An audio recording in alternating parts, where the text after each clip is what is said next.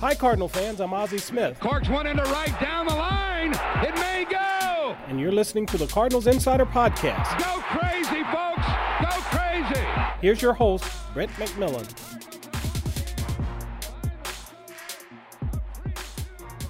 Hello and welcome to another edition of the Cardinals Insider Podcast. Glad to have you along with us this week. I'm Brent McMillan. We're talking with Steve Zesh, the Cardinals Director of Publications. He's the man behind Game Day magazine for the St. Louis Cardinals, and he also had a great view on the 1980s and Whitey Herzog. We're dedicating this episode to Whitey Ball, talking about what it was and how it changed Cardinal history. Because as an organization this year, we are celebrating Whitey Herzog and his quick, fleet-footed teams of the 1980s. Steve worked for the Sporting News for a long time. He's been with the Cardinals now for almost 25 years, and he's well-versed in how Whitey transformed play on the field during the 1980s and brought 3 NL pennants to the city of St. Louis. A fun conversation between myself and Steve Zesh, talking Whitey Ball, here on the Cardinals Insider Podcast.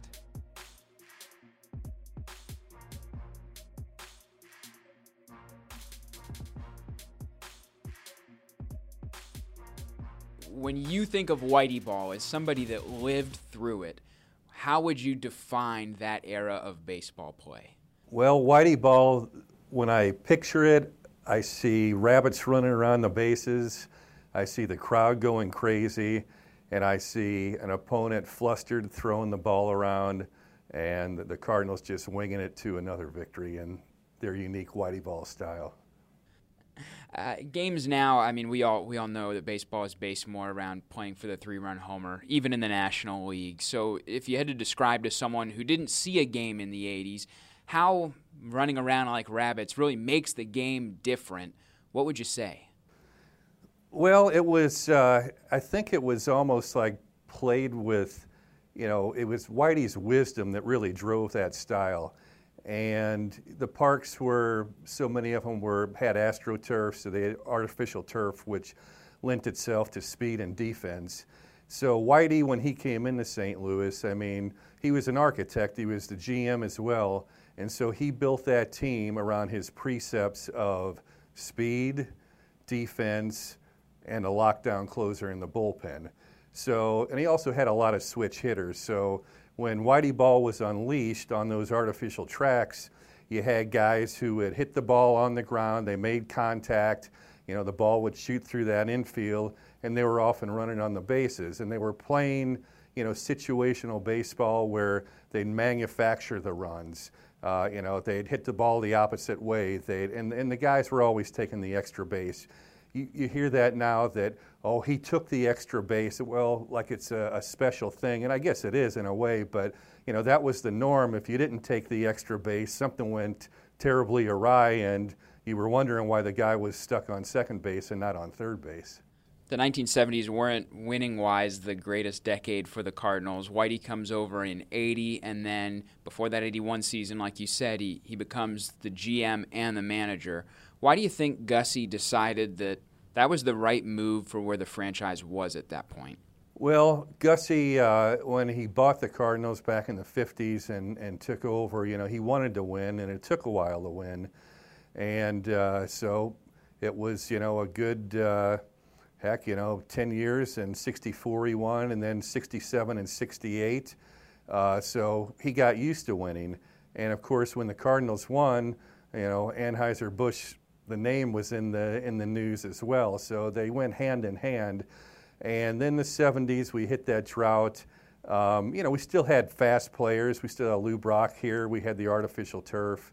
And, we had some other quick outfielders, Rookie of the Year, Bake McBride, Tony Scott, Jerry Mumphrey, guys of that ilk.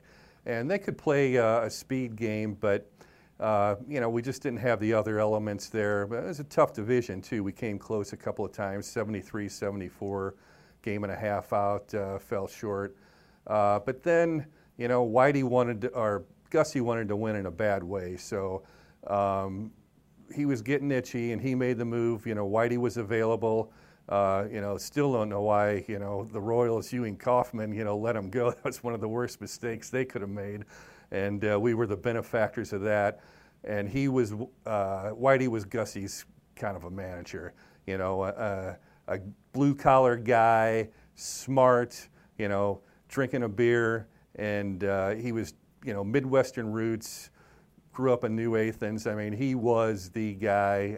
If Gussie had a mold, you know, Whitey was the guy who came out of it.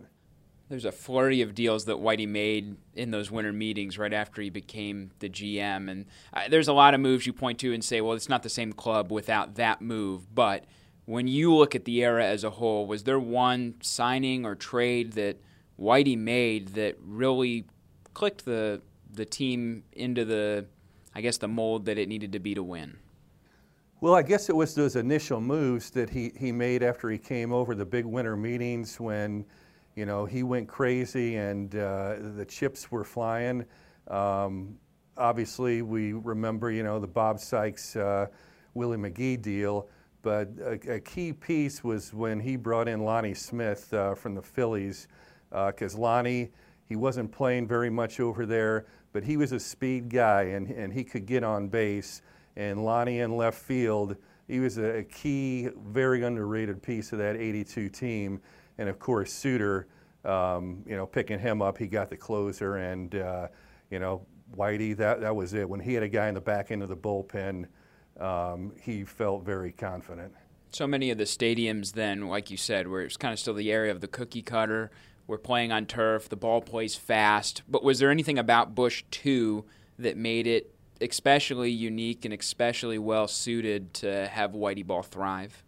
Well, it was a park that, and many of them were, you know, from that same mold, and I guess they had similar dimensions.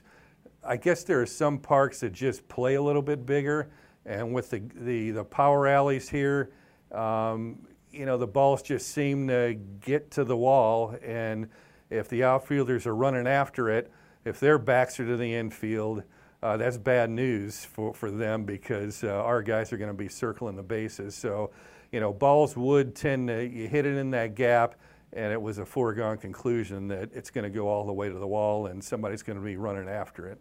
Manufactured runs, you mentioned that earlier. Do you have a favorite memory from when you were watching a game and speed completely created a run that otherwise wouldn't have been there? Well, I guess the double steal up in Chicago in Wrigley Field when you had Willie and Vince on base, and you know, they pulled off the double steal. The Cubs were throwing it around, and we took two more on it, so we got 4 stolen bags on one play. You know, that's, you know, when a guy's on first, he's taking a big lead. You see it now that you know, the pitchers, they just get out of their game. They're paying more attention, you know, to the guy on first base and the guy at the plate. And you know, when that happened constantly, you know, batter after batter, you know, bad things happen for them. And the pitchers, I mean, they were visible. You could see that they were concerned a lot of the time when those guys got on first or second because they knew what was coming. Yeah, I mean, everybody in the lineup could run. You know, it was Tommy Herr, you know, he had good speed, and it was a team that, you know, over 300 stolen bases, and it was always going to be coming. You knew it was coming at you, and there was just no way around it. You just had to deal with it. Was there always a green light? Was that just kind of a standard in the era? If you're on and you think you can steal off this guy, just go. Well, I guess, you know, I can't speak for Whitey on that, but if a guy wasn't running, you probably thought he had an injury that wasn't being reported. One of my favorite memories from the era, 1982, Glenn Brummer, who was not a speedster, steals home, and there's a great Mike Shannon call. Was that part of Whitey ball too, was that even if you're not fleet-footed, you still were going to be aggressive? Oh, absolutely. And I think that's, you know, that's come down. We've heard the guys recently from the 67 team talk about how Lou Brock's running gave them confidence to run the bases. And, of course, Glenn Brummer, being a catcher, he knows how disruptive the running game can be. And, you know, seeing his teammates, he saw the damage that, you know, was inflicted. So, you know, he saw an opportunity and he went for it. I mean, I think he surprised, obviously, everybody in the ballpark, Whitey included, that, you know, he attempted to steal. But, hey, you know, it's one of the hallmark moments in franchise history. And as you said, he's a guy who paid attention. He saw when they're not paying attention, if there's an opportunity to be had, you'd go for it, and it came through. St. Louis is known for Whitey Ball, but like you mentioned, I mean, Whitey was having a lot of success in Kansas City, and he'd had other stops too. Why do you think that he wasn't able to implement something similar there? Was it just because he got those GM powers here? Well, I think he did. He had that success in Kansas City. Won 3 times, but the problem there wasn't so much any general manager, any owner. It was the New York Yankees. They always ran up against the Yankees, and they couldn't get past them to the World Series. So again, it's just defies logic that Mr. Kaufman would have run out of patience with that when they kept going there year after year. They kept winning, and to give up. I think Whitey still hasn't figured that one out. What was the energy like in the ballpark in the 80s? Because I've been to plenty of games here now where it wasn't about running like it was then, but you feel the energy. Was it more so back then than it is now?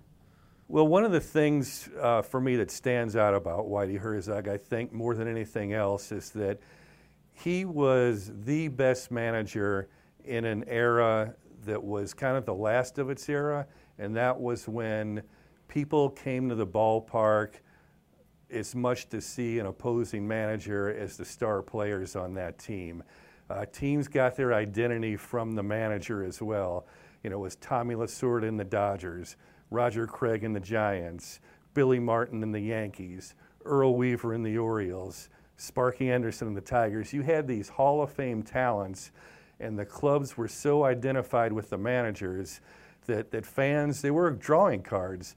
Now, I don't hear fans talking about, seeing, Bruce Bochy and the Giants, and Bochy's obviously one of the greatest managerial minds in the game, but fans would come out to see those matchups, and Whitey was always 3 steps ahead of the guy in the other dugout, and it was especially satisfying when we played the Mets, because he'd make Davey Johnson look like a manager in training. Davey would pull off something he thought was going to catch Whitey on his heels, and a move or two later, Whitey had him, and the guys in the dugout knew it. They had that added confidence that Whitey Herzog was always going to have the Cardinals 2 or 3 steps ahead of the other team. And it's an era that's passed us by, but it was a great era, and we were fortunate that we had the best guy in the dugout in Whitey Herzog. Do you think the relationship between any other city and Whitey with Whitey Ball would have been the same maybe as here? Because people do have that kind of hardworking nature, and like you said, he was a guy that liked to drink Budweisers and was very much a Midwesterner. Did that maybe fuel the fire, so to speak?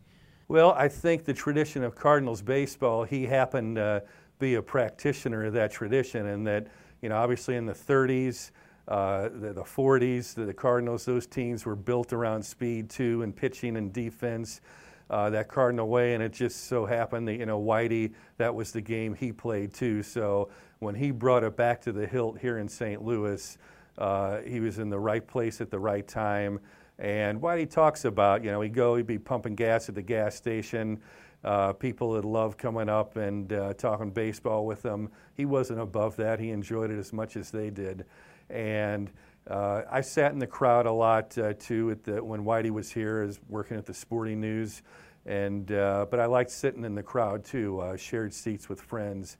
And you never heard anybody in the crowd say anything untoward, negative about Whitey.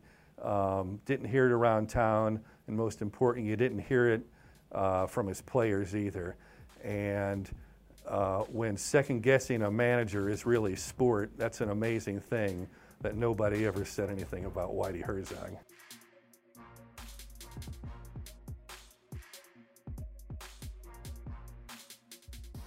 That's it for the podcast this week.